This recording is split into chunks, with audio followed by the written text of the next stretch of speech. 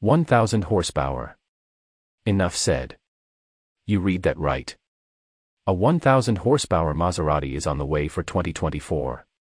Following Maserati's goal to convert all their ICE models to electric, the all-electric Quattroporte Folgore will be replacing both the gas-powered Quattroporte and Ghibli, as they both have been discontinued indefinitely. To replace the void left by the mid-sized Ghibli and the full-sized Quattroporte, the Quattroporte Folgore will be sized right in the middle, offering customers the practicality and benefits of both body sizes.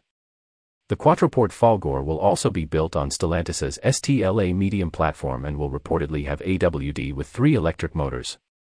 Performance specifications are still undisclosed, but automotive industry experts expect the Folgore to make an unbelievable 1,000 horsepower. Normally I'd say that this amount of power is not practical because of gas consumption, but hey, it's electric.